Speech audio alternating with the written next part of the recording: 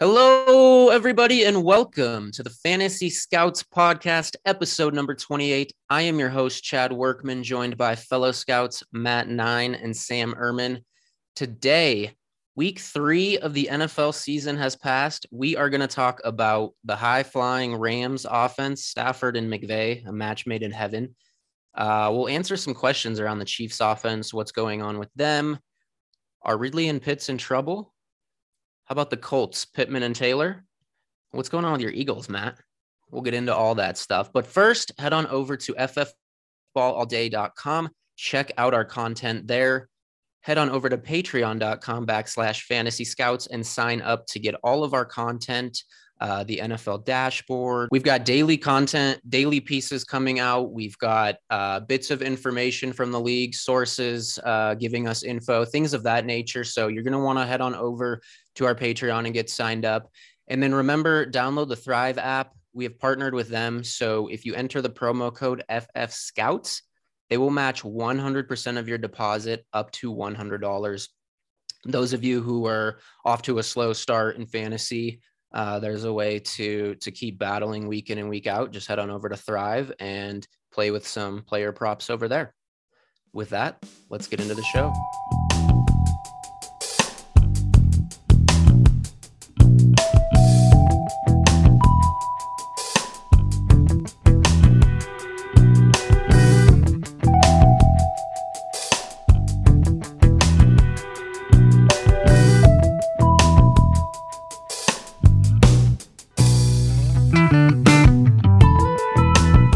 All right, so week 3 has passed, heading into week 4.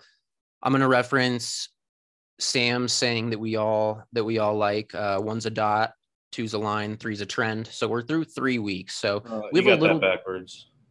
It's one's a dot, two's a trend, three's a line. But I appreciate the shout out to the love right there. That doesn't make sense. Yeah, it does. 1 is a dot, like, okay, you mark that piece of information. No, 2 I get it. Is a trend, yeah, and then 3 is more like a line is longer than a trend because it's infinitely ending. A trend. Matt, can you back me up on this? Yeah, I've been using this saying for years. So if you change it, we're gonna have a problem because it's 1's a dot, 2's a trend, 3's a line because that's how I created it. Sam, I think you're wrong because I googled it, and I think you're wrong. I also would like to say I'm thoroughly enjoying the show starting out talking about geometry. Very excited about that. Sam, I noticed that you said it wrong the first time, but I let it go. 1's a dot, 2's a trend, 3's a line, and I'll say that for years and until I die. So when Matt referenced it on the next show, he said it correctly, and I was at peace with that. I was just gonna. It's a line and then a trend. Because think of it like on a chart, right? You got a dot. Something happened. Then what happens next? You got a line. Something else happened. And then it's a trend and it continues to move in that direction. So you have to connect dot 1 to dot 2, and then you see a progression of some sort. It's not one dot, a progression, and then a line somewhere. Trends are what we're looking for here, right? That's ultimately. You know what? That's Sam lives in step 2. We just want to get to step 2. Regardless, the point is, I think what Chad's trying to say is we have a bunch of information now that we kind of understand who's good and who's not. Yes. Thank you, Sam. I can agree with that. So we are trying to starting to piece some things together. For example, Matthew Stafford, good. Sean McVay, good. Rams, very good. Sam, I know you talked a lot about Matt Stafford, at least in our group chat leading up to the season. You were very excited. I think we talked about him on the podcast a little bit, but why don't you lead us off with Stafford and the Rams offense? What are you seeing from them? Yeah, I mean, Matt Stafford is. I mean, like you guys, if you listen to the pod, you understand like how good I understand Matt Stafford is, and these first 3 weeks have done nothing but back that up. They don't rely on the run anymore. Like with Matt Stafford, you don't need the play action to sit back and pass. They don't even need to run with Matt Stafford. They can literally just drop back and pass, and that's what they did on Sunday. He's currently the QB4 through 3 weeks. He's had 30, 21, and 37 in 6-point passing touchdowns. I said he's got top 5 upside, and so far he's pretty. I mean, he gets Arizona, Seattle, and the Giants in his next 3 weeks. And I mean, to be honest with you, those are favorable matchups. Arizona's going to score. Oh, maybe. I mean, like that Rams defense is pretty good, but you get my point. You have to be ecstatic about what you're seeing from Matt Stafford in that passing game. He could easily blow past 5,040 this year, and I've been saying it since April or whenever they made the trade.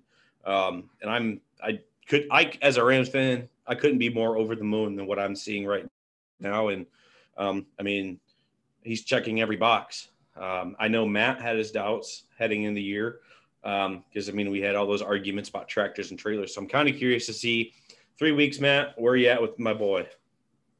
Well, I've always thought Matt Stafford was a good quarterback, but I just wasn't on board with how great you were saying he could be. I mean, I don't think anybody that's blind or that's oblivious to football would have thought he would have been the same Matt Stafford that he was in Detroit.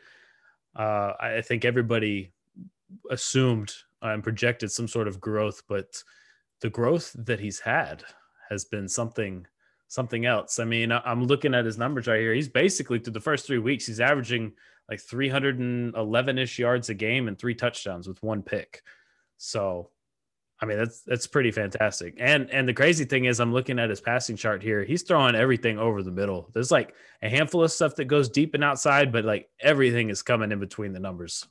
And he doesn't even have a run game to back him up. Like, not yet, at least. See, the thing is Darrell Henderson, like, was hurt, and I think like you kind of understood that he was never going to be healthy for all 17 games. Sony Michel this past weekend, like week 2 with the offense, being active and stuff like that, he's getting there. I liked what I saw, and I tweeted this out before he got traded and when he was still playing for the Patriots, because I went back and watched some of his tape. Sony Michel is not as bad as what fantasy Twitter wants you to believe. Like the dude can run the rock. He can't really do much else. But, I mean, he did get a really cool, like, pass block. I don't know if you guys saw that tweet I put out. I mean, he lit the running back up late. But if you need somebody to run the rock, I mean, Sony Michel looks like he's going to be doing that pretty effectively for the Rams. It's just when Darrell Henderson comes back, does he get his job back? Or is it just going to be kind of like that annoying committee like it was going to be with, before? I definitely think it's going to be a committee. And I will say the one, I guess, reservation I still have about this Rams team is when you go through and you look at the depth chart, and this is the same concern that I had in the offseason, pick out one person of their starting 22. And if they get hurt and they're lost for the season, it could be a big deal. Like if you lose your left tackle, obviously if you lose Stafford, that goes for any team. So I'm not counting it. Well, if you lose Kupp, I think that's a really big deal with the way that this offense is going. I understand Woods is good, and he's the next guy up. Van Jefferson, I don't know. Deshaun Jackson. He's looked good. Right, I know. But Jefferson is developed, and I love Mike Lou, and I know Mike hates Van Jefferson. Van Jefferson can play. But you lose a player like Jalen in the secondary. You're not replacing. Donald. Like this team is good, and this team is good for fantasy purposes. But as far as real life football goes and making a legitimate Super Bowl run, if they lose 1 or 2 of these key guys on either side of the ball, that could be the end of the season. That's how I can make that argument about every single team. There's no depth for the Rams, though, is what I'm saying. Like I'd argue they have decent depth. I mean, they have obviously the best receiving core, well, arguably, or, they're loaded at receiver, they're loaded at tight end. The line is thin. Everybody's line is thin because, he burned through so many offensive linemen that you can't keep them. What happens when we get into colder months and you're going to have to start running the football? Because that's as we get closer to the playoffs and the weather gets colder. I mean, I understand, again, for fantasy purposes is kind of why we're talking about this. The offense is fine, but the longevity of this offense, do we really think Henderson and Michel can carry a load deep into the playoffs? I don't. At least I don't know yet. I think if those two are healthy, yes. But I just don't know if you can rely on either of them to be healthy for 17 weeks because neither of them have been a pillar of health. They both can play. It's just, are they going to be on the field? And You just mentioned like those colder weather games. I'm looking at the schedule right now. The only game that they'll have a weather issue is week 12 at Green Bay. But other than that, week 9, they're in Tennessee. Week 10, they're at San Francisco. Week 13, they're playing Jacksonville. Week 14, they're at Arizona. 15, they're at home against Seattle. 16, they're in a dome. 17, I mean, like, maybe it's snowy in Baltimore in week 17, but I'm not really worried about the weather with these guys. I mean, in the playoffs, yeah, you're going to go run the ball, but I mean, that's a different ball game. We don't have to really worry about that too much. I think, they'll get the run game going later in the year. Darrell being hurt and Sony learning the system, it takes time. So, I'm not really worried about that, but to be honest with you, if you're worried about anything for fantasy and the Rams, it's Robert Woods. Yeah. So I just want to interject because I was going to ask that question because looking at it here, Robert Woods has only run one more route than Van Jefferson. They have basically the same snap share. Woods is a little bit higher, and I know they run 3 wide receivers personnel most of the time, but is that concerning? Like if you're a Robert Woods owner, the production hasn't been there. He's been on the field. He's been running routes, but Van Jefferson is right there in terms of routes. Woods has a little bit higher target share, but are you worried if you're a Robert Woods owner? You have to be. I mean, through 3 weeks, he's only outscored Van Jefferson by 4 points. And it's not that Robert Woods has lost a step. It's that Matt Stafford is A, keyed in on Cooper Kupp, and B, he's going to spread the ball around. I mean, like, I joked about it, and I put a tweet out like months ago. I was like, we are a year too early on Tyler Higbee. But, like, maybe not. Because if you look, he's sitting at 11 receptions through 3 games. That's more than Robert Woods. I mean, like, it just seems like Matt Stafford is, like Matt mentioned, feasting in the middle of the field, and Cooper Kupp and Tyler Higbee just happen to be those guys. Or he's dropping bombs deep. I mean, I just think Robert Woods has been I don't want to say a benefactor, but like the offense is going in different places than he's going. And it's not like his fault. It's just, Matt Stafford doesn't get stuck on reads. He knows how to progress the field and find the open guy. So you have to be worried, but yeah, I agree. He's going to have big games. He's going to have games where he'll have, same thing with Van Jefferson and Cooper Kupp. Like, I think he'll have some big games, but I just think starting him every week and getting at least 12 points may be gone. Yeah. So I was just going to say, I'm looking at his numbers real quick. So he's 3rd on the team in routes run. He's behind Kupp and Higbee. He is 2nd on the team in targets at 18, which he's ahead of Van Jefferson and Higbee, who each have 12. But I think here's the interesting part. He's the only wide receiver to record pass blocking or run blocking blocks. Like, he's the only wide receiver on the field when they run that blocks. So the other issue, and I didn't mean to cut you off, but the other issue is Robert Woods used to be super safe because he was getting those a game and he had a rushing floor. That's not part of the Rams offense right now. Well, it's Deshaun Jackson back there, Tutu Atwell. It's not Robert Woods. So, there's reason to be worried. When you look at this team's red zone targets, it's Kupp at 11, and then everybody else way, way below. Woods 3, Higbee 3, Van Jefferson 3, Henderson 2. It's really Kupp when it gets in. That's where Stafford's looking, and then everybody else, beyond that. But it's really just Kupp finding the end zone, and that was always a concern with Woods is, maybe he didn't score a lot of touchdowns, but he caught a lot of passes and still racked up the yards. But if he's not doing that on as high of a level and he's not scoring touchdowns, I think it's a concern. But you're right. He will have big weeks for sure because this offense is so good. You're going to see some spiked weeks for sure. One last thing I want to say about this is for more dynasty purposes than as of right now at this moment. We haven't seen any Jacob Harris yet, which is a little disappointing, but we kind of knew he was a project coming in. The wide receiver convert to tight end, needs to put on a little weight, needs to learn how to block a little bit better, but a very natural pass catcher, big bodied guy, crazy speed for someone his size, etc. But Tyler Higbee is an every down player. Like, he's never leaving the field. So once we get to the point where Jacob Harris is the guy and it's not Higbee, he's going to be a phenomenal fantasy asset for someone of his talent that never comes off the field with Stafford. So if it's not someone you have stashed on your taxi right now, I would be looking to try and buy him because it could be a chance this next year. What do you think Jared Goff's thinking right now? He knows football. He knows how much better this team is without him. What do you think goes through his head when he sees the Rams lighting up the Bucs? Honestly, he's probably bummed that he's not there maybe, but you have to think about it this way from Jared Goff's perspective. He took him to the Super Bowl. He was there. So if Stafford doesn't win a Super Bowl with the Rams, we can't definitively say he was the better option. That's fair.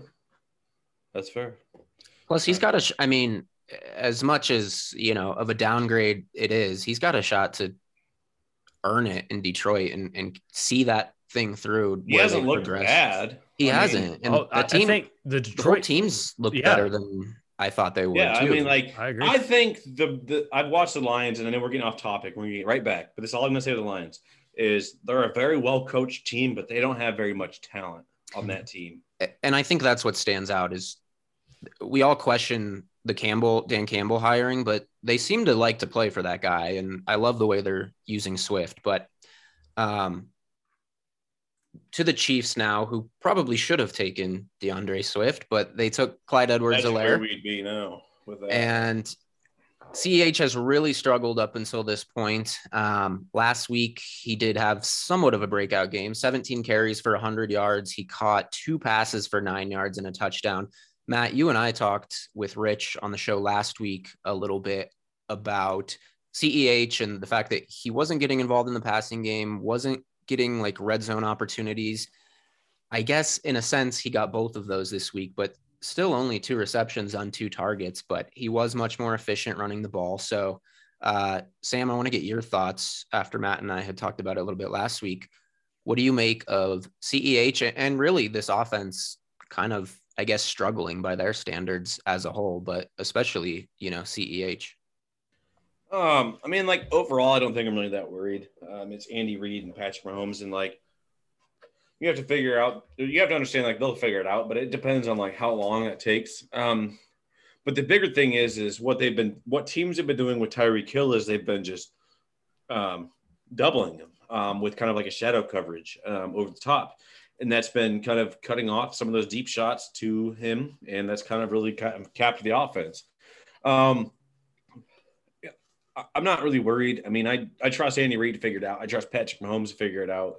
I've always kind of thought maybe Patrick Mahomes was slightly overrated for fantasy purposes because you're going to have probably 4 or 5 quarterbacks throw for 5,000 yards this year. And so, that is what it is. But I'm not worried. I think the passing game will be just fine. And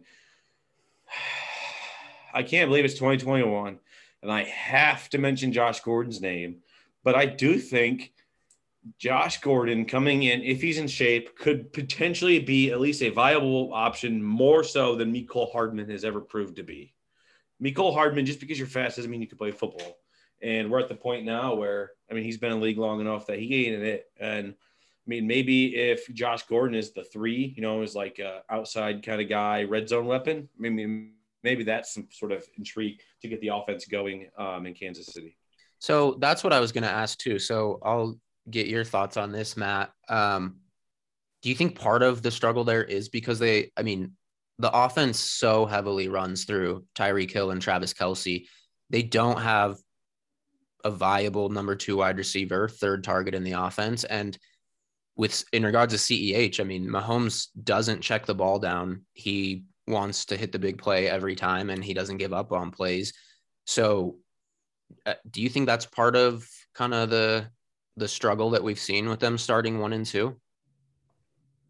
I think so a little bit, because I think let's go back to the offseason, and they tried to, re-sign Sammy Watkins, and he didn't want to be there. There was reports of them going after Juju, and he didn't want to be there. There was rumors, whether they're true or not, of them possibly trading for DJ Shark. If players like Godwin and Robinson had been available, they would have been in those sweepstakes as well. So I just wonder if the offense hasn't been able to function the way that they had planned. Maybe they've thrown in some new wrinkles and they just haven't been able to use them yet. So without being able to sign some of these free agent wide receivers, they just in their mind are like, well, let's go back. It's worked for us. Let's, see what we can do. So, like Sam said, I wonder if Josh Gordon, whether he's fantasy relevant or not, just unlocks the offense in a general kind of way. Yeah. I mean, I think they need a guy like that. It's just kind of a question of if Josh Gordon can still do it and if he's a viable option. I'm really kind of surprised that they've stuck with this group as long as they have, because there's receivers out there. There's a plethora of receivers in the league. I mean, leading up to this season, I feel like they could have potentially tried to, make a move for somebody else, or like Sam said, I mean, Mecole Hardman, we've been wanting him to do it for long enough now. He isn't it. Byron Pringle, Demarcus Robinson. I mean, they're all kind of just guys. Apparently Cornell Powell is just a guy too. True. I know he was a little bit of hype on him in the offseason. But I wonder if in addition to that, he's on the practice squad. Yeah. Oh, okay. Yeah, okay. But in addition to just the lack of wide receivers outside of Kelsey and Hill, I mean, what is this? This is year 3 of Mahomes, right? And this Andy Reid offense, post Alex Smith. I wonder if there's, we have over close to 30 games on tape now. I just wonder if the NFL is just simply figuring out what they've been running, figuring out how to stop them. I mean, it's very possible because everything in the NFL gets figured out eventually. I mean, like every groundbreaking, unstoppable scheme gets stopped. I mean, like I remember when the Wildcat came out in like 2008 and it was breaking the NFL. And then now, like, I mean, you'll never see it again. I mean, like you see it every now and then, but like, I don't know. I mean, like it's very possible. It's just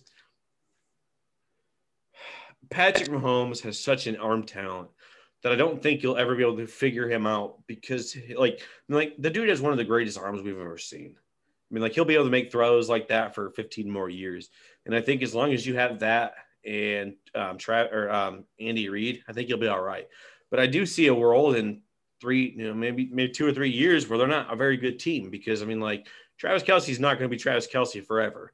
And I mean, yeah, you can draft Noah Gray or whoever that Fortson kid was who caught the touchdown last week. I mean, like, and hopefully they learn, but you're not replacing the best tight end to ever play the game. So at some point they're going to be losing him. Tyreek Hill, I mean, like, he's great, but I mean, like, is he going to be that fast forever? Probably not. So, like, I wonder if in 2 or 3 years, like, if the Chiefs aren't just average because they're paying Patrick Mahomes so much, and Travis Kelce is done and gone, and I mean, like, Tyreek Hill is kind of washed at that point. I mean, like, these are possible scenarios, along with being figured out. I mean, like, the great part about owning Patrick Mahomes in Dynasty is you could start him every week and you could probably never pull him for the next 10 years unless like something happens. I mean, like something drastic happened, like Coach Reid retiring, sort of, drastic. And like, then you'd probably have some worries, but I think long story short, what I'm trying to say is I guess I'm not really worried, but I mean, you never know. So let's kind of reset the market on Clyde Edwards-Helaire. So where do you guys have him just kind of generally rest of season, long-term in Dynasty? How are you valuing CEH? I mean, I don't think anything changes after last week. I want to see that consistency. So for me, he's still a back end RB2. Oh, I don't know if I would say back end RB2, but I mean, like, he's still an RB2, potentially RB1 upside. I don't know. I mean, like, the kid can play. I just think he's got some confidence issues and consistency issues. And I don't know. I mean, like, he put up 1,100 yards last year, and he'll probably do something similar this year. It just will probably never be as sexy as what people wanted when they were drafting him with the 1.01. Yeah, I agree with that. He's about a mid RB2 for me, but I want to talk about everybody's favorite rookie, Kyle Pitts, and Calvin Ridley as well. I want to get your guys' thoughts on them and kind of the, I guess, overall lack of production. Are you at all worried about these guys? Kyle Pitts has, pulling up their right now, Kyle Pitts has 17 targets, 11 receptions, 139 yards. Calvin Ridley has just 20 receptions for 175 yards and a touchdown. I would say, from my perspective, I'm not worried about these players, but I'm a little worried about Matt Ryan. He has not looked good, and he is not really pushing the ball down the field. He's 34th in air yards per attempt. He's been, I had his PFF grades up here too. He's been pretty bad, especially when he's been under pressure this year. So to me, I think that's kind of where my worry lies, is more with Matt Ryan and the offense. His passer rating is 34.8 on deep balls of 20 plus yards. I know that those ratings go down the deeper, the ball goes, but 34.8 is extremely low on deep passes. So that's kind of where my worries align, I guess, is just that this offense isn't really pushing the ball downfield that much. And that's a big thing for Ridley, and, maybe less so for Pitts, but certainly for Ridley. Yeah. I've watched a lot of the Falcons.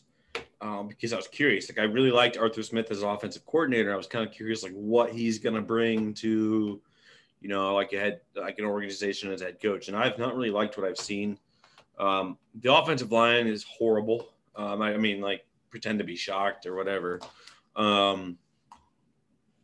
They're getting blown off the ball every down. Matt Ryan barely has any time to throw the ball. I'm not worried about Calvin Ridley. Week 1, it was 10.10, week 2, 19.3, week 3, 14.1. And you have to understand that week 1, he went against Darius Slay. Week 2, he went against Carlton Davis. And week 3, he went against James Bradbury. And he still put up those kind of numbers. I'm not worried, like I said, at all with Calvin Ridley. He'll finish as a wide receiver 1. He's had a tough start to the season, and he still produced. But can I just say, I get your point, and I agree with it, but I kind of had him in the conversation for wide receiver 1 this year. Oh, no, absolutely. I get what you're saying. And I still think that's possible. I'm looking at what he did in the first 3 matchups. He went against 3 of arguably the best corners who were on him the entire game, and he still produced. Like you mentioned, through 3 games, he has, 20 receptions and almost 200 yards through 3 games against 3 of the best corners. In a couple of weeks, he gets the Jets. So I'm not too worried. Honestly. But Kyle Pitts. Does it get any easier though? Because they got the Saints, who have one of the most efficient defenses. Apparently, the Carolina's defense is the best in DVOA efficiency right now, and then Tampa Bay's defense isn't bad either. So but they don't really have that lockdown number 1 corner though, like those other teams have, right? But you don't have to have you don't have to have a lockdown corner when you have an elite pass rush, which we already saw with Tampa Bay and Atlanta. If they can get to Matt Ryan, which I think is one of the biggest issues, that O-line can't stop a water leak. And that's fair. I feel like every game we've seen one of those pictures of Matt Ryan laying down on the ground on his back, like in like a snow angel kind of formation. Like he's just, what else do you want me to do? I'm getting hit within 2 seconds. That's fair. And apologies to Marshawn Lattimore, Sam. I wasn't going to say Marshawn Lattimore deserves to be an elite corner conversation. He had that great rookie year, and he's gotten worse every year since. He has. He's not. So I'm not worried about Marshawn Lattimore until Marshawn Lattimore gives me something to be worried about. But then, like I mentioned, he also faces Dallas, which Dallas, Trayvon Diggs looks like he may have turned that corner to be an elite shutdown corner, especially what he did Jalen Hurts last night. So Matt Ryan's ADOT is also 4.9, lowest in the league right now of all. Is that lower than Mac Jones? Yes, all qualified quarterbacks. Really? Because all I see on my timeline is how Mac Jones sucks. Mac Jones's ADOT is 8.4. He's currently ranked at 14th lowest. Which, Sam, I guess, is that 17th? Put it that way. Matt Ryan is 30th. I would kind of think if they have a bad offensive line, you want to get the ball out quickly, that ADOT, but even then, why isn't Kyle Pitts seeing a plethora of targets over the middle? He's still learning. That's the thing. Is he's still learning and growing, and he's showing you flash. I think by the end of the year, he'll be a lot better than what he is now. I mean, I think people in fantasy get this notion that Kyle Pitts, generational talent, is going to come in right away, week one, be a superstar. I mean, yeah, he's starting to be pretty good already, but the problem is, like, these guys still got to learn and develop and learn the playbook and understand, like, there's so many different things to, like, an NFL game, like, just little things and the way things feel and how fast everything is and the communication and, like, you have the headsets and, like, there's no play call or cards and everything. You have to be listening. You don't have time to, I mean, there is so much to grasp in an NFL game that, I mean, like, these rookies are struggling. So I'm not worried. I mean, like, I'm not going to say, like, go out to your waiver wire, pick up Jack Conklin and start him over Kyle Pitts. Like, that's not going to be good advice. Am I worried about Kyle Pitts? No, but I mean, I don't know. I mean, like, I also think maybe this kind of shows how sad of a state this offense is in, because really after Ridley and Pitts, you don't have much. Cordarrelle Patterson, 16 targets on the year. That's just one less than Pitts, and he's been heavily involved. So you also kind of got to figure, like, he's been their best player, especially yards after catch by a long shot. So I imagine that they're targeting him on a lot of those short area targets too, which you got to think if Ridley and Pitts both get going and, the run game's going a little bit more, that things kind of start to shift more towards Pitts and those short targets. Somebody in Atlanta who's a bust, it was wherever people were drafting Mike Davis, because whatever, man. Like, I don't have any Mike Davis. I never invested in Mike Davis. Like, I never really defended Mike Davis. I thought he was an okay player, but, like, the dude's a backup to a wide receiver. To be fair, I think Davis is decent, and I think that things will get better. I mean, you talked about the defenses. Philly, really good defensive line. Tampa, really good defensive line. Granted, the Giants don't have one, but the Giants have a decent defensive line. Yeah, Leonard Williams is an all-pro. Right, but top 15. So there you go. I mean, it's not like an elite offensive line is what I was getting at. But get it together, Chad. But then you have Washington next week, which obviously has a good line. And then after that, I feel like things kind of open up. So I personally, I would, I wouldn't, like, ditch Davis. If you already invested in him, I would try to stay patient with him. Of course, it hasn't been. I'm not talking about, like, oh, he's not. No, I know you're not. I'm just saying. Not producing, he's not on the field. Like, people were expecting him to be like an RB2. You drafted in, like, the 9th round. He's your flex. But really, I mean, like, and boy, oh boy, he is not going to be that. You don't think he's a flex? I think he'll be a flex, but I don't think he'll. I think people thought he would end up as, like, an RB2 workhorse, like 1,000 yards. Like. Yeah, I mean, they gave him the bag. There's nobody else there. They cut Javion Hawkins. It's like, Matt, they shouldn't have cut Javion Hawkins, but Matt, you don't think he'll be a flex? Javion Hawkins is already out of the league because he can't play. So what? He hasn't been a flex yet. What changes? Cordarrelle Patterson gets hurt, then maybe. Yeah, he had 13 points 1 week, so that's a flex, right? Yeah, I mean, I guess if that's your best flex option. That's my whole point, is, like, what a bust. Yeah. And that's through, okay, we just mentioned how difficult these defenses have been. They haven't been in a good game script yet. You don't think when he starts facing the Jets, the Dolphins, I don't think they involved Cordarrelle Patterson because the matchups were tough. I think they always wanted him. Arthur Smith has finally figured out how to use him correctly. So I think moving forward, I kind of agree with Matt here. If anything, very different. Patterson gets more involved. Patterson's a specialty player, though. Mike Davis isn't fast. That offensive line, okay, that's probably the issue here, because the offensive line is so bad. You send Mike Davis through the teeth of, the defensive line, and he has nowhere to go. But with Patterson, you can make up for some of those offensive line deficiencies because you can get him around the edge. He's a lot quicker. So I think that's the way they're utilizing Patterson, especially in dump offs. So what you just described to me is Mike Davis is sitting on the bench because Patterson's on the field because they can utilize him better. When their offensive line is getting the shit knocked out of them, yes. But I'm saying when you face the Jets, the Dolphins, The Dolphins have a very good defense. Okay, but Mike Davis has 14 receptions on the year, but he's only played 59.6% of snaps. I need to know. I'm pulling this up. I just pulled it up on Player Profiler, his work and stuff. I mean, like, that's not a guy like I feel comfortable starting. A guy I'm who's not saying you should feel 59% of comfortable snaps starting him, but to say then why are you rostering rostering him? option is insane. He's not a flex option. I'm not. Look, do you own Mike Davis in any leagues? I own him in one league. Are you starting him this week? No. Okay, thank you. You had to say yes, Chad.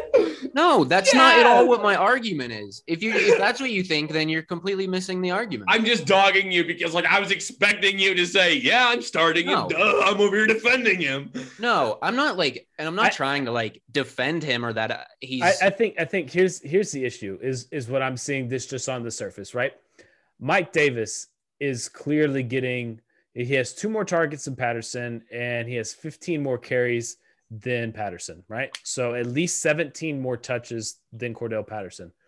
But Cordell Patterson has, I'm looking at this, let's see here, twice as many touchdowns, and he's very close in yardage. So, I mean, Patterson's doing better on less. So unless Mike Davis all of a sudden becomes efficient, this is not good volume. He's getting relatively okay volume behind a very bad offensive line on a very bad team. So just touchdown dependent. Yeah, exactly. So, I mean, it's a flex play as a Hail Mary. It's not really like you don't feel good slotting him into your flex every week. But that's what I'm saying is, like, a month ago, if you were drafting him, you were starting him week 1 thinking, shit, I'm getting 20 carries on a bad team. Yeah, that's fair. And today you were like, fuck, am I even going to get 10 carries on a bad team? I think maybe I misrepresented my position. Right. More of like a bye week flex or like injury. Like, I'm not starting him week in and week out. Obviously, I think he's a fine player if you have to, but if you have another option, I would look there first. Sure. Yeah, like if you're sitting there next week and you're looking at like Michael Carter you'd start Michael Carter. Never mind. Oh, that's a dumb one. I don't know, but I get your point. Is like if you're looking at like Tyler Higbee, Mike Davis, or like, okay, I got one. Would you rather start Laviska or Mike Davis this week? I think the ceiling is the same. I think they're both touchdown dependent, but Viska gets the receptions. At least he's in the offense. He's playing more than 60% of the snaps. So, I mean, like that is gross. Like, wow. I know. It's like, which one? I would probably start Viska though. Yeah, I would probably start Viska too. And I would understand that he's probably the better player who's more likely to get potential volume, who could break one. But I'm not like, I'm watching that Jaguars game and just praying to God that anytime Trevor Lawrence drops back, it's to Laviska. Yeah, he finally caught a target like 10 plus yards downfield last week. I think Laviska will be fine. I think it may be one of those things where they're working out the kinks in the offense. I don't know. Because I have not been a successful NFL coach. I mean, like 0-16, you get fired. And I mean, granted, I probably didn't have much to do with that. But if I was designing an offense in the NFL, I wouldn't keep drawing up deep shots to DJ Chark. Matt, I know you have something to say to that, Matt. I mean, I don't know what to say. It's not working. Do something else. I'll never understand the DJ Chark hate. I don't hate DJ Chark. I'm just saying don't consistently keep launching deep balls to him. They're not. They're throwing a lot to Marvin Jones. That's because he can catch it. All right. Hold on. What was it? I think, was it Dynasty? Rich pointed this out last week. DJ Chark, I think, is like 7th in air yards through the first, it was 2 weeks at the time, but probably in that still ballpark. It's like 7th in air yards, but he also has had the most uncatchable passes thrown in his direction. You know what that is? That is wishful thinking. I think air yards is like one of the dumbest stats because I think it's great because air yards tells you that you're on the field for starters and they're drawing the ball thrown to you. Exactly. but you're not doing anything with it. But that's on the quarterback. Trevor Lawrence has been the worst quarterback in the league through the first 3 weeks. Like, have you watched Zach Wilson? Okay, he's okay. We'll say bottom 3, but I think I think the point is what was it last week? I said like the Jags are second in pace of play and third in pass attempts like so far throughout the league. And I think Sam, you were saying it a minute ago. I think once the offense finally figures this out, there's going to be a lot of fantasy points to go around. So I think I'm holding those guys. I think everybody's going to be okay, but right now it's rough. People get so antsy. Like it was literally week 1 and people are coming out. Oh, Urban Meyer, USC. It's like, bro, you need to chill out. And it takes time to merge these offenses and learn these offenses and grow as players. Like not everybody comes out week 1 and is a superstar. So like, and last week they discovered that they had James Robinson on the roster. So 15 carries almost. I think 15 carries, 7 receptions, like 120 yards and a touchdown. So hopefully he gets another heavy dose this Thursday. Well, I'm excited for this Thursday game because I have not watched very much of the Jaguars. I've only watched one of their games. So I don't really know. Like I haven't watched too much of them. So like I'm kind of excited to see like what they look like in week 4. I mean, like I watched their week 2 game in all 22 and lots of up and downs. And then I watched like their live broadcast on Red Zone whenever it was there. So like not very much of them so far. And there's not been a whole lot that I like. And I will be very curious to see what they look like Thursday. Yeah, I think my biggest issue is that what I'm so disappointed about is that this team is on paper, this offense has so much talent, and it's just not coming together. Like I don't understand. I don't know if it's coaching or effort or I don't know. But the skill players have a lot of talent. Yeah, no, I mean, I absolutely agree. It's just, we got to be patient. Like, I think Twitter has taught people, like, hey, if it's not week 1, it's never. Like, that is so stupid. New head coach, new offensive system, new rookie quarterback. I think a slow start was expected. It's the same thing up in Philadelphia, which is who we're going to talk about now. Matt, the floor is yours. Is there a question? Like what the hell is going on up in Philadelphia? I mean, are you worried? No. And my next question would be, what did you think about his post-game comment? So you talking about the turd quote? Yeah. So that's actually a Kobe Bryant quote. I think I saw that reference. It was like back in 2011 or 2007, something like that. Kobe Bryant spoke to the team.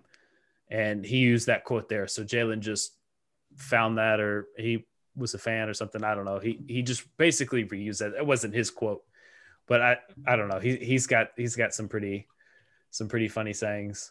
As far as the game goes, I think there's a major overreaction going on. I don't think this is going to happen, but for this hypothetical, the Eagles lost and got handled by the Cowboys last night, right? Let's say in this hypothetical world, the Eagles go out and beat the Chiefs this weekend. Like the jump from, oh my God, he's not it. He can't do it. This Sirianni's gotta go to they just beat the Chiefs. We were wrong. He's fine. He's great. He's amazing. It's just this overreaction one way or another. It's just really bad. I thought Jalen played relatively well last night. He played better than what people want to lead on. He did obviously make some mistakes. I think that first interception, that's fixable. It's be like, hey, Jalen, you gotta put some more on that ball. Lead your guy. That's just practice. It's timing. I mean, he didn't get the offseason last year. Rager wasn't around. So it's just, we know how the quarterback wide receiver timing works. It's just repetitions. That's all that is. He made a lot of great plays. That O-line gave him no help. It's looking like last year. They were down 2 offensive line starters last night and lost the third to a Liz Frank injury for the year. It was a huge coaching blunder. Sirianni called 3 designed run plays. That's an issue. And the 2 plays that Miles Sanders had or something like that, he gained like 24 yards on each of them. Like the Cowboys were missing 6 defensive linemen, a starting linebacker, and a starting safety last night. It was just a really bad game plan to walk in there and not wanting just to run the ball over and over and over again. But this overreaction that Hurts doesn't have it's just so annoying because it's just not true. Well, the problem is we live in a week-to-week league, so whatever you see that week, next week is all that player is. I mean, like, that's the interesting thing about Dynasty is, like, oh, players' values don't change, year to like week to week. We're like that. Oh, they absolutely do. So you always have to be moving. But so, I mean, like, I'm not too worried about it. Like, I just think last night was an example of Nick Sirianni trying to show the world how smart he was with all of his creative pass concepts. And he forgot how to coach football at the basic level. And there was no point in that game where I thought the Cowboys were in trouble. There was never a one point from the opening kickoff when they marched right down the field and scored a touchdown. I never thought the Cowboys were in jeopardy of losing that game because of how poorly everything on Philadelphia was executed. And I tweeted it out live. Greg Ward came in on a third down, and he's looking at Jalen. Hands up. Hey, what the hell am I running? Jalen, I don't know if Jalen didn't see him or whatnot, but Jalen snaps the ball. And Greg Ward stands there for a second and goes, well, shit, I'll go run a flat route. And he runs to the flat, and Jalen gets sacked on it. And it's the fourth down. They turn the ball over, and it's like that was what the game was last night. It was an embarrassment to watch if you're an Eagles fan. Nobody was prepared. Every play there was a penalty. If they had like I said, like, any positive play was called back. Like Quez Watkins makes a 30-yard grab downfield, makes a hell of a catch, called back. I mean, they just kept shooting themselves in the foot, and then they didn't get the ball in their best player's hand, and that's Miles Sanders. Unexcusable to me in every asset. Jalen Hurts, you want to be a leader at some point, you got to make audibles at the line and tell Nick Sirianni to go himself if you got a problem with what he's calling, because Jalen Hurts isn't stupid. I mean, I can assure you Jalen Hurts could make a few audibles if he wanted to. So he's got to take command of that huddle. But when Nick Sirianni's, you're lining up and you're getting ready to drop back and you see that, they're running a cover 2 shell and they're in a nickel and you got 5 yards of leverage and stuff, you're going to run the football. Why is he not audible? Like, why is Nick Sirianni controlling all these things? Like, so, and then this is going to be my last little rant thing. And I know this isn't really fantasy, but why was Miles Sanders checking with the center for the protection instead of Jalen Hurts? Like, why is the quarterback not making the adjustments and stuff for the play calls and stuff? So I didn't like anything I saw last night in Philadelphia. They have got to get Miles Sanders more involved. They've got to use Jalen Hurts at his skill sets. They did not even attempt to really get the read option going last night. There were a few times where it's like, when they did a play action, I'm like, man, if you would have tucked that ball, or, oh man, he handed the ball off here. Like, they've got to get Miles Sanders more involved and kind of get that play action going, because if they do what we saw again in the coming weeks, either Deshaun Watson will be coming to Philadelphia or they're going to get the number 1 overall pick, because that was brutal. And that's not on Jalen Hurts. That starts with Nick Sirianni and everybody down. So you've got to throw that game away and pray to God you don't see it again. But you're going to take note. This is the 1's a dot, 2's a trend thing. So you're going to take note of that game. But if you see it again, you're worried. But if you don't see it again, oh, okay, it was just one game. Like week 1, Green Bay. People have bad games. It happens. First off, Watson's not coming to Philadelphia. He publicly said that he's not going to. He's not going to waive his no trade clause. So I don't think that's happening. If they were to trade for a quarterback, it might be Russell Wilson if the Seahawks season continues to go the way that it's looking. So I feel like I can't imagine he would be the Russell Wilson wanting to go to Philadelphia though. I can't either. But looking at the 2022 class, Jalen Hurts is better than any prospect coming out this year, including Spencer Rattler. I think you could have made the argument like 2 months ago that Spencer Rattler is the 101, but he hadn't looked like anything through the first few weeks of college football. So I think if you're the Eagles, you can't look at this 2022 prospect class and be like, there's not a guy here that's infinitely better than Jalen that has a much higher ceiling. We might as well roll with Jalen for another year and give him more tools to work with. And then at that point, if we still suck, we'll have a 23 early first, which was a very good QB class. So I don't see a world where he's not the guy in 2022 unless this is a catastrophic beginning of something that's absolutely terrible. Well, but we know it's the same shit with Lamar Jackson. you can't design an offense around Lamar and have him stand back there and throw the ball 45 times a game. He's not going to look good. It's not his strength. It's not what he's suited to do. You have to roll him out, get the run game going, get the defense to back off some, take your deep shots. It's the same thing with Jalen. Jalen's a good passer. He's a fine passer for the NFL, and he might even be great one day. But that's not his skill set right now, and that's why he looks so bad, because they're basically asking him to do things that he's not comfortable doing. And that's what Sirianni's whole MO this offseason was like. I designed, playbooks and plays around players and play to their strengths. I want to do what they want to do. And I'm like, well, you only handed the ball off to Miles Sanders twice last night. Pretty sure Jalen didn't come to you last night, was like, hey, can I throw the ball 60 times tomorrow against what's turning out to what looks like is actually a really good Cowboys defense. So yeah, Dan Quinn can coach. So under the circumstances, especially for only his 7th career start, I thought he looked relatively good. You have to look at him in the light of a rookie quarterback. It's only 7 starts. So for his 7th start as a quote unquote rookie, I thought it was okay. Lots to improve on, sure. But there's a lot of good stuff that you can take away from that film and be like, there's definitely something here. We just need to work at it. I think that's what people forget a lot, is that he's only on his 7th start. They also lost their starting left guard last night, which isn't going to help. But what do you got, Sam? It was coming in the season. I had them winning 4 games. And what you saw last night, I've been around it. That was an 0-17 football team last night. Everything. That was horrible. So you have to be worried. And I would say you're looking like if Jalen doesn't work out this year, they do, they end up with the top 5 pick or whatever. Like, I was going to say look out for Green Bay, but it's like, really? I mean, I just can't imagine Aaron Rodgers wanting to go to such a dysfunctional organization. So it's like, I kind of feel like if it's not Jalen Hurts, this 2022 class might not be very good. So it's like they might roll with him again if they can't find a trade partner. You have got to build around your players. I mean, Matt Nagy should have been fired at halftime Sunday. What he was doing to Justin Fields and what he did to Mitchell Trubisky all those years. And what we saw with Jalen Hurts and Nick Sirianni was the same thing Matt Nagy did to Mitchell Trubisky. Hey, you're a circle. I'm going to put you through the square peg, and you're going to fit. You've got to use your guys to the best of their abilities, and I'm genuinely concerned until I see it. I want to highlight one throw in particular last night, and I definitely encourage and implore people to go back and watch this tape.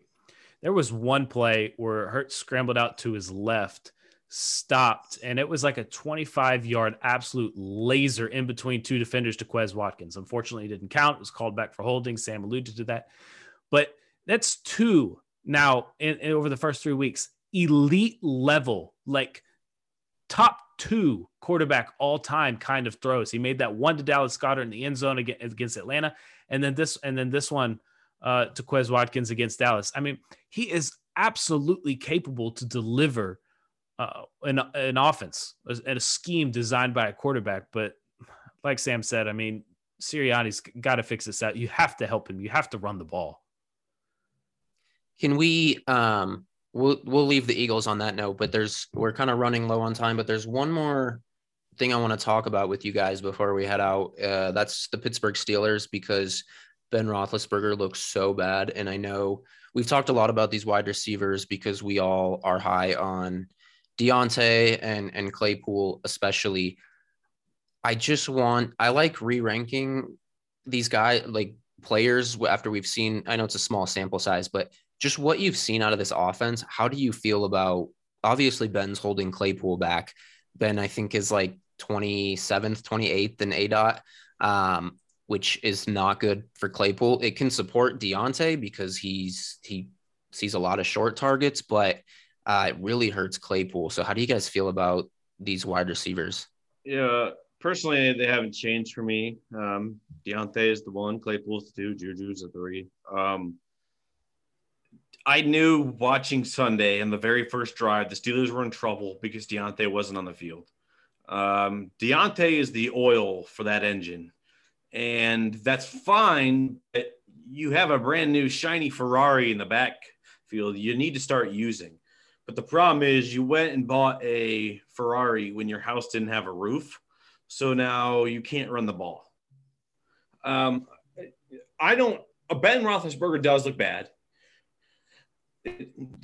I don't know if he's as bad as what it looks.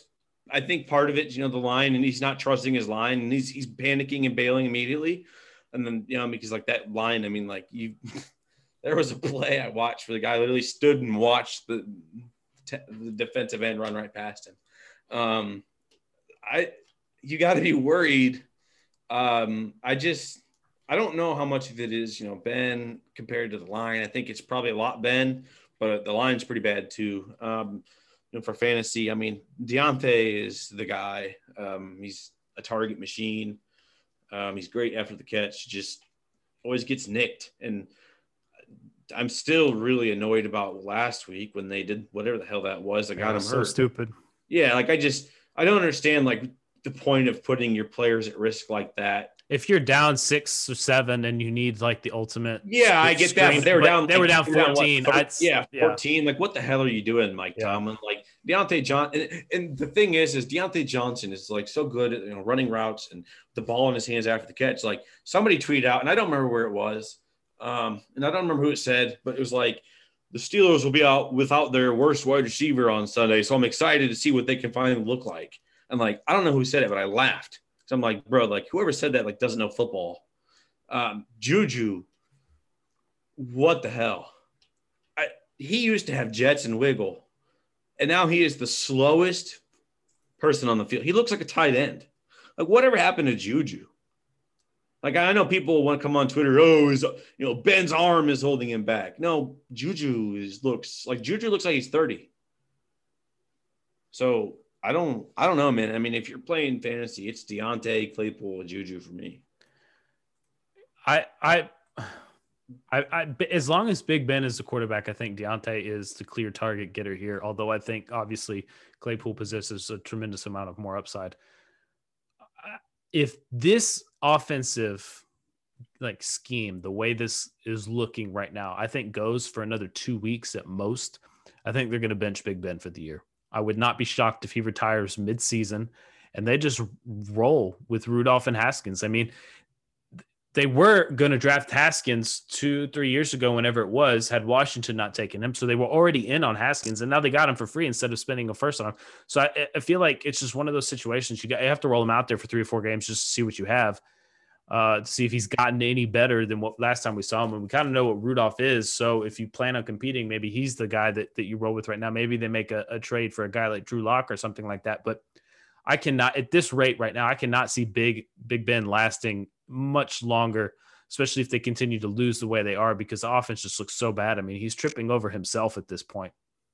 And I will say, whoever the new quarterback is that comes in, if there is one, will probably favor Claypool more than they will Deontay, because young quarterbacks and quarterbacks in general like to have a big-bodied possession downfield guy that you can just throw it to, and you really don't have to worry about it ever being a legitimate interception, because it'll either be incomplete or your guy comes down with some incredible catch. So I'm just not sure that a new quarterback is going to treat Deontay and pepper him with targets like Big Ben is. But for now, like Sam said, those are the only 2 guys you really want. And then Najee, of course, obviously. Yeah, Najee, 19 targets. Anytime you have a running back targeted 19 times, it's not like a specialty wide receiving back. That was because Deontay insane. And Juju were out. That's just the result of it. And I think we're seeing Pat Freiermuth pass Eric Ebron. Not that Freiermuth is viable on a weekly basis, but I think he's somebody who could really like what I'm seeing from him. I think he'll help the interior, like the passing game a little bit. And I want to, I know Matt says, whoever the quarterback is probably won't pepper Deontay as much. But Deontay is, the way they use him is, he's the clear first read. And they also use him as, an extension in the part of the run game, similar to how Green Bay does with the 2 slant downs. And it's not necessarily like a flare route with Devontae, but it's like a reverse flare on the inside. And they use that like an extension of the run game. Actually, ironically enough, the only reason I know that is because Aaron Rodgers told us about it today on the Pat McAfee show. Is they designed that on their little 2-minute Saturday periods, and then now every team in the league runs that. I don't know. I I don't disagree with you, but I wonder how much of Deontay being the first read is a product of Big Ben, just because he's not able to get the ball downfield consistently. So I wonder if that changes somebody who can then make certain throws, or at least attempt certain throws. Maybe, but not dramatically, but just enough. But here's my question: is if you're switching those players, do you really want Deontay being your deep shot guy and Claypool being your underneath guy? No, I'm not saying switch the players. I'm just saying instead of making Deontay the first read all the time, your first read might be Claypool on a post. Like just something different. Just look his way first more often.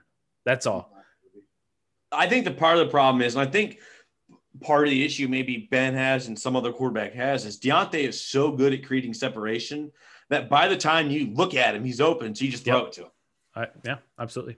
I mean, like the dude, like it is unbelievable how open he gets immediately like off the line of scrimmage. And then like he always makes the first guy miss, then he gets tackled, and then he's slow to get up, and you're like, oh fuck, there it is. There he goes. That's the one. And then halftime he gets up, halftime he stays down, and you clinch, hold your breath. He goes to the tent, he comes back out. I mean, it's what he is, but I love to be so fun to watch. It's just, I don't know. And the offensive line isn't any good. And the problem is, and I think Big Ben's immobility hurts them as well. If they had someone back there, I don't want to bring up Jalen again, but just someone in general that could just move at least a little bit more. I think that would help. Like a Drew Lock. Yeah, just somebody that can get out if you have to. The other part of the problem with the Steelers is their defense hasn't been as good. So TJ Watt's been out for a couple weeks now. I feel like people thought this was like a serious like contender in the AFC, and they look anything but that. I'm going to give Mike Tomlin still learning a new offense though. So Mike Tomlin is still going to find a way to win 8 games though. Yeah, I'm not bailing on the Steelers. Like I think Deontay will still finish the year close to wide receiver 1 in points per game. I'm not saying like you start Najee Harris, you're starting Deontay, you're typically flexing Claypool. And if you're starting Juju or Freiermuth or Claypool, you're praying to God you get touchdowns. Yep, I agree with that. Any other week 3 takeaways you guys want to mention real quick before we get out of here? Anything stood out to you? You just can't go without throwing out there? Mike Williams, incredible. I do actually. Yeah. Saquon Barkley. He looks good. He's looked better every week. He's looked more confident. They used him heavily in the passing game last week. He had 7 targets last week. He had 6 receptions, 43 yards. Then he found the end zone, obviously. He's back to a true workhorse form. He had 24 touches Sunday. He is touching the ball a lot. For week 1, 13 touches. Week 2, 16 touches. Week 3, 24 touches. I think it's pretty clear to me that he's back and they're using him as a workhorse, and you should be very excited to be able to start Saquon Barkley every week. Yeah. Along those same lines, Odell Beckham returned to the field, and I thought he looked really good. He looked really fluid and comfortable out there in the offense, saw 9 targets. He's not going to be the Odell of old, but I was pretty encouraged. I also think through 3 weeks, Justin Herbert has looked like, if not Matt Stafford being the best quarterback, Justin Herbert has. And I know he's only had one 30-point fantasy game. He's had 4 touchdowns called back already this year. It's just stupid shit. He's looked unbelievable. And even last week when he dropped 38 points, he still had a touchdown called back. Justin Herbert looks like he has taken that next step, and I don't know how you don't start him every week. He's right now the QB 12, and that's with having 4 touchdowns called back. So, you got to be excited about that. Yeah, I mentioned that in my weekly recap, just that he looked really good. He hasn't quite put it all together yet, but when Herbert, in terms of the yards and the touchdowns and, not getting called I think back. The most obvious benefactor of that is Mike Williams. Mike Williams has been unbelievable through 3 weeks. I believe he is, let me pull it up right now. He is currently the wide receiver 2 in PPR. 22.2, 22.1, and 33.2. And he's getting volume. 12 targets, 10 targets, 9 targets, 8 receptions, 7 receptions, 7 receptions. He's finally being used in the role that like he was drafted for. And I don't see any reason for this to slow down, especially if, Justin has taken that next step. And the best part is it's not really affecting Keenan Allen, who's, currently the wide receiver 12. Yeah. I mean, his ADOT is finally a respectable level. Like it's come down enough. I think the best thing that this offense is doing is last year they got too dependent on Austin Ekeler in the passing game. This year they're still throwing to him, but they're not like every down just chucking it down to him, because that's when they got so inefficient last year. So I like what I see out of everybody in Los Angeles right now. Yeah, it's going to be a fun offense. But with that, that'll do it for week 3 here. Remember to head on over to patreon.com/fantasy scouts, subscribe to our content, get all of the weekly goodness, daily goodness, I should say, of weekly reviews, waiver wire articles, all that good stuff, Thursday night previews, all that stuff. And we'll be back here next week, week 4 on the Fantasy Scouts podcast, where we bring you inside info you won't get anywhere else.